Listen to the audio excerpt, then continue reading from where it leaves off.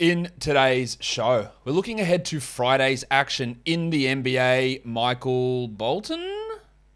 Thanks, Josh. It's Michael Bolton here, and it's time for another episode of the Locked On Fantasy Basketball Podcast. Let's get to it. Let's get to it, indeed. You are Locked On Fantasy Basketball, your daily fantasy basketball podcast, part of the Locked On Podcast Network.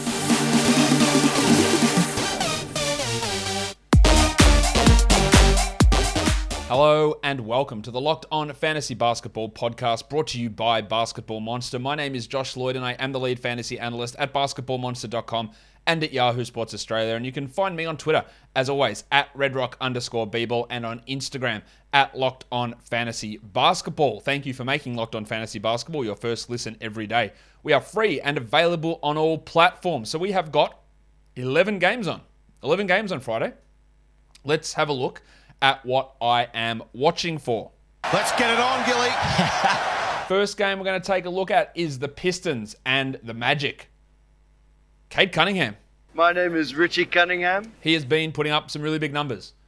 Will that continue? Let's bloody hope so. I've been really impressed with what he's been doing. I think he's going to be like a third-round pick next year in fantasy. I think he's going to be top 50 pretty comfortably from here on out this year. Jeremy Grant is still out. Kelly Olynyk is still out, so he's going to have a lot of the ball still. Just really want to watch his development. Also want to watch Killian Hayes, who is coming off the bench, but played 29 minutes to Corey Joseph's 23 last game. He's at least a solid assists streamer. The shooting, I don't think is ever going to be there. I know he's only a year and a half into his career and really like a full year in terms of NBA games played. I don't think the shooting's ever going to get there. But the assist numbers, they're interesting. And the steal numbers are pretty good. So let's see what he can bring. While for the Orlando Magic, only Franz Wagner. Wagner. He's been up, he's been down, he's back up again. The shooting is really up the last couple of games from Wagner. His role, I don't think, is going anywhere. I would be, at this point, I'm getting skeptical that John Isaac's going to play at all this year, to be fair. I'm just not sure that he's actually going to come back, and that's really weird. But Wagner's got to have a pretty solid role. There is going to be drops in usage, I think, when Fultz comes back at some point for him. But what he's doing at the moment is really, really good. So watching him and seeing how the shooting looks is really important, I think. And then Chuma Okeke, who had played big minutes. And then Bumba played good minutes last game and Okeke barely played. I think Chuma is a solid stream for steals, but that's it. Not a guy that you want to roster as a must-roster 12-team league player. The next game we look at is the Lakers and the Hornets. This is a back-to-back for the Lakers. I am not expecting Anthony Davis to play. I don't know whether he will. I do not expect him to play. LeBron James, at the time of me recording this, is questionable for Thursday. Should I do it? Should I just trigger some people?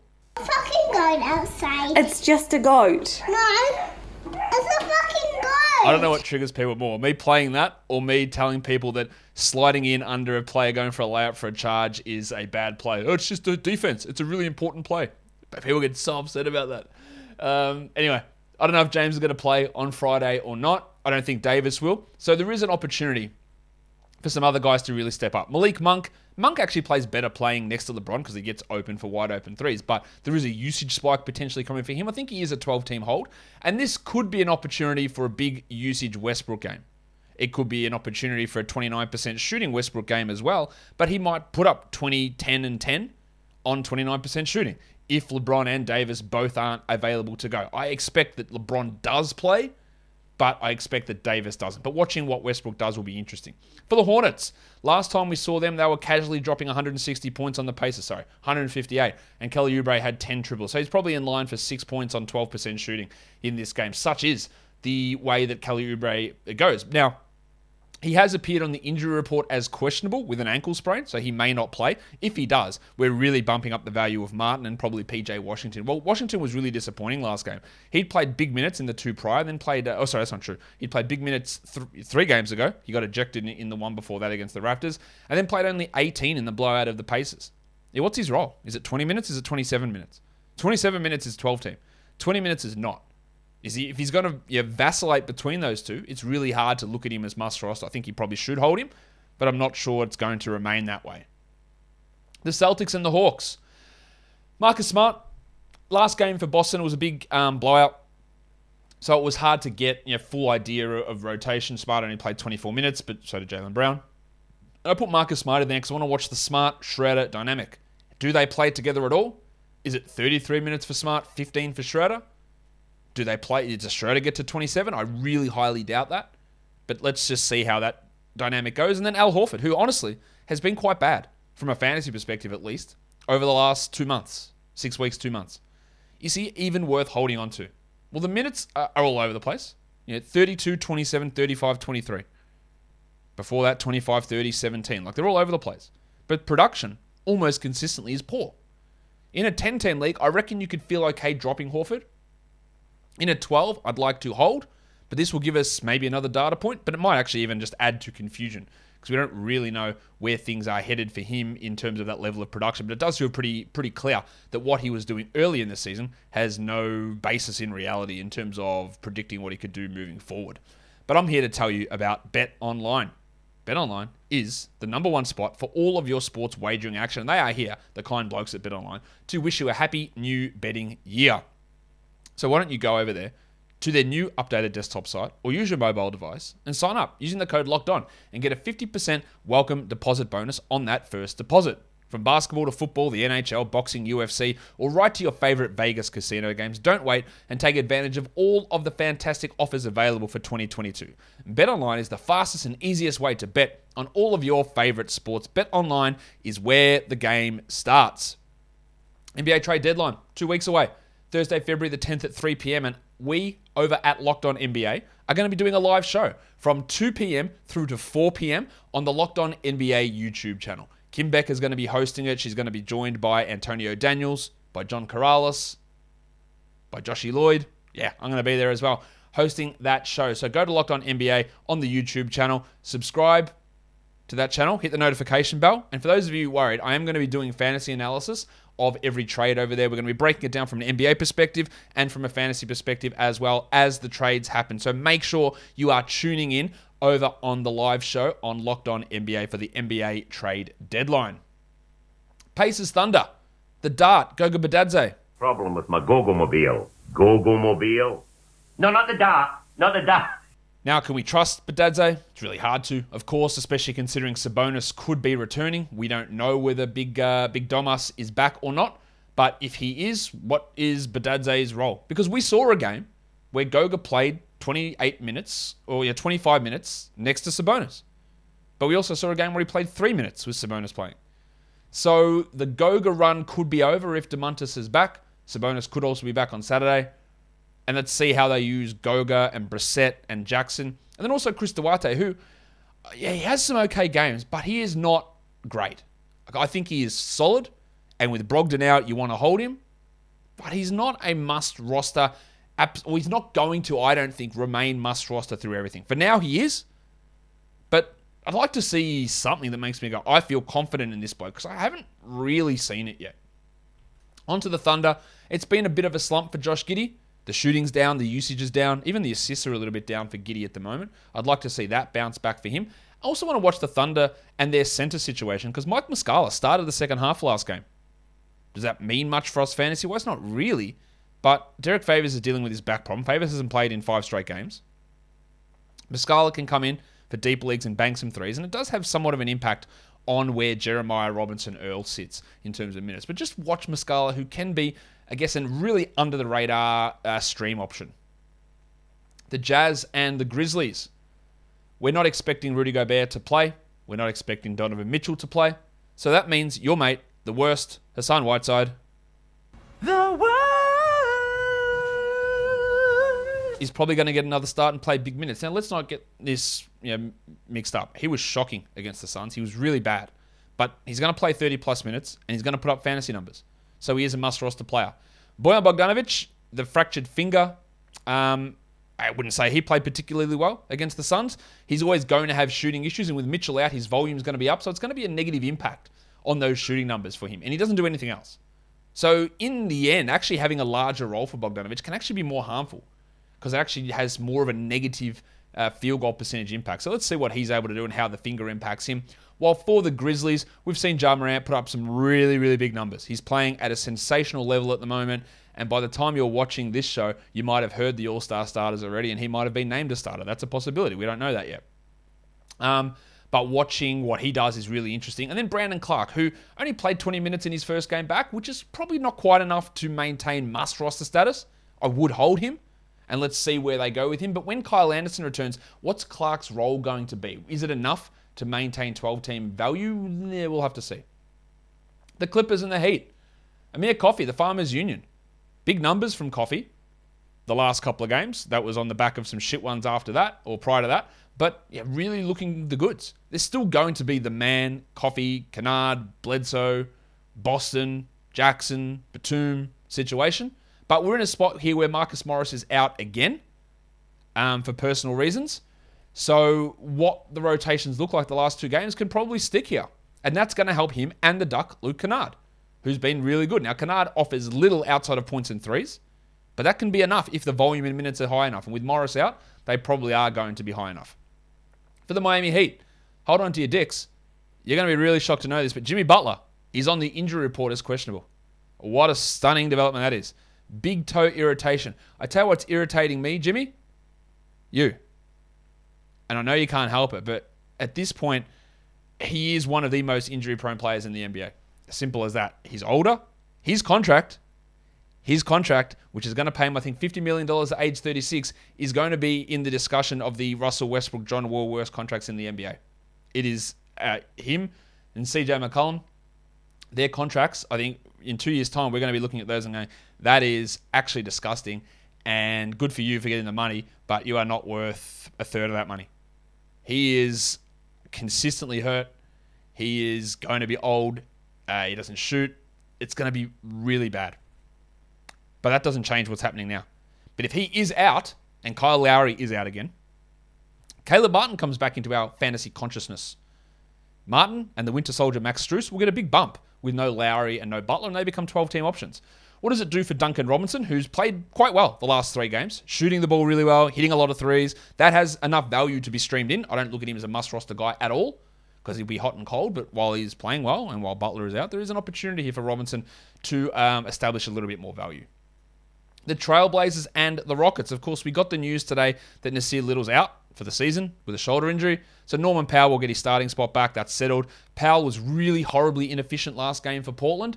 But the good thing is he played big minutes after coming back from COVID/personal issues. So that's good. There'll be no Covington. There'll be no Nance. No Lillard, no Zala, no Little.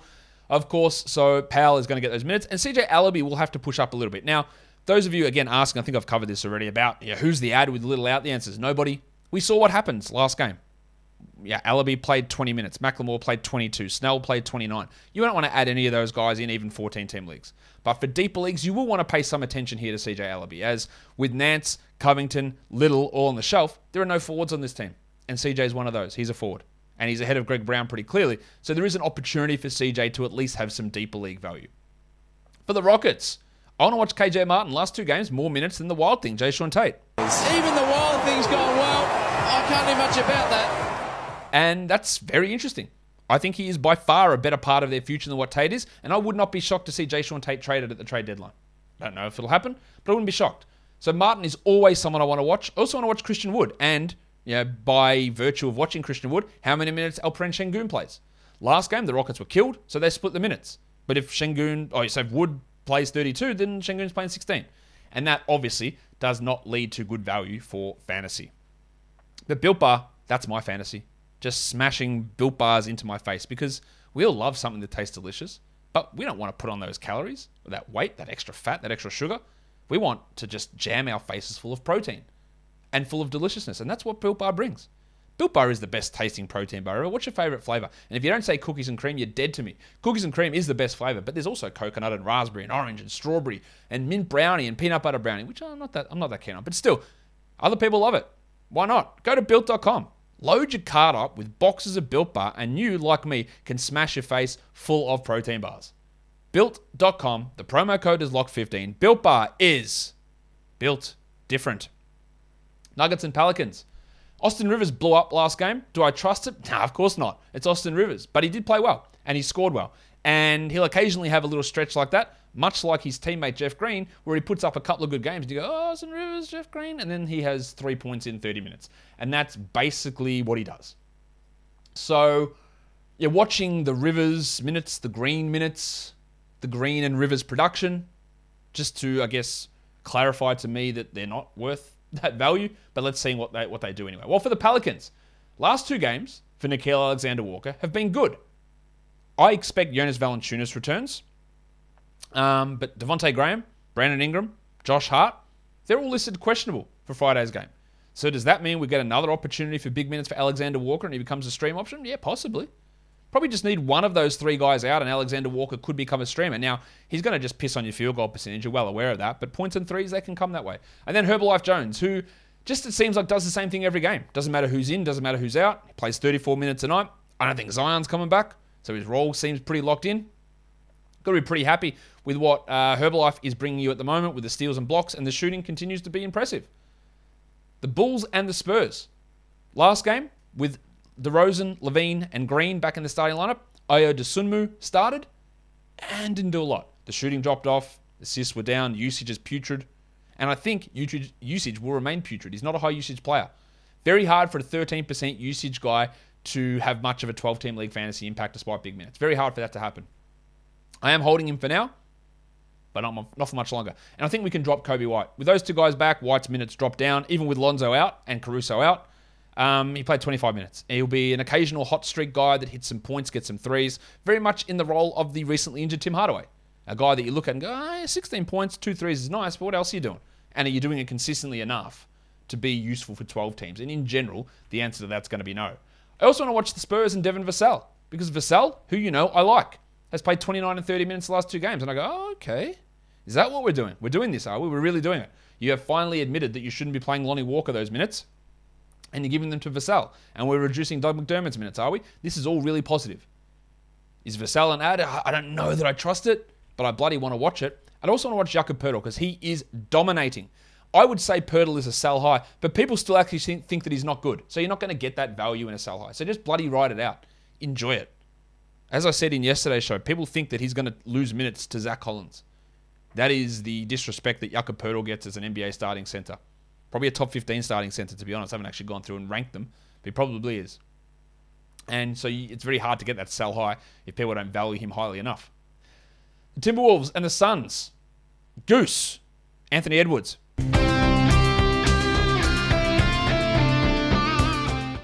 Just dropped 40 points last game on a sore knee with steals and blocks coming out of his ass. He was great. Can he do it consistently, though? It is a back-to-back for Minnesota, so we hope that there's no injuries or anything going on there, but really watching Edwards and also Russell, who has been an overrated player in his career, I think.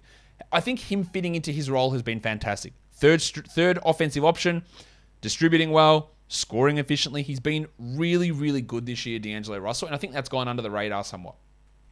For the Suns, what is Cam Johnson's role going to be? We don't know whether Crowder or Ayton or even McGee will play. If Crowder does play, does Johnson go back to 24 minutes, making him effectively useless for 12-team formats? That's interesting. And then Biyombo.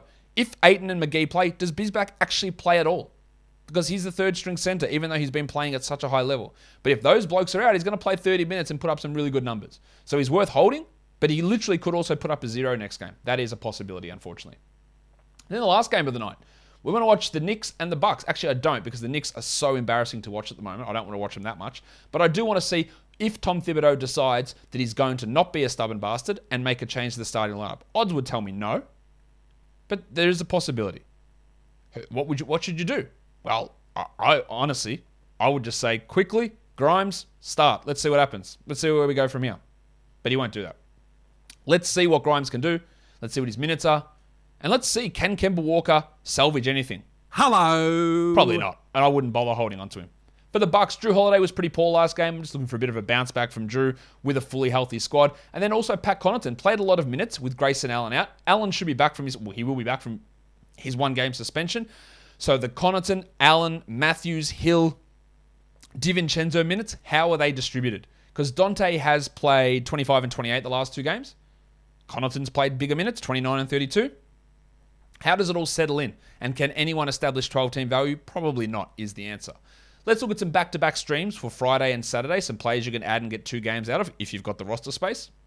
PJ Tucker, Torrey Craig, Grant Williams, John Conchar, even though Bane is back, Jackson Hayes, Jeremy Lamb, O'Shea Brissett, Josh Richardson, throw Nickeil Alexander-Walker in there, but he's rostered in too many leagues usually to qualify for this list. If we're just looking at Friday streams, Isaiah Hartenstein, I still believe.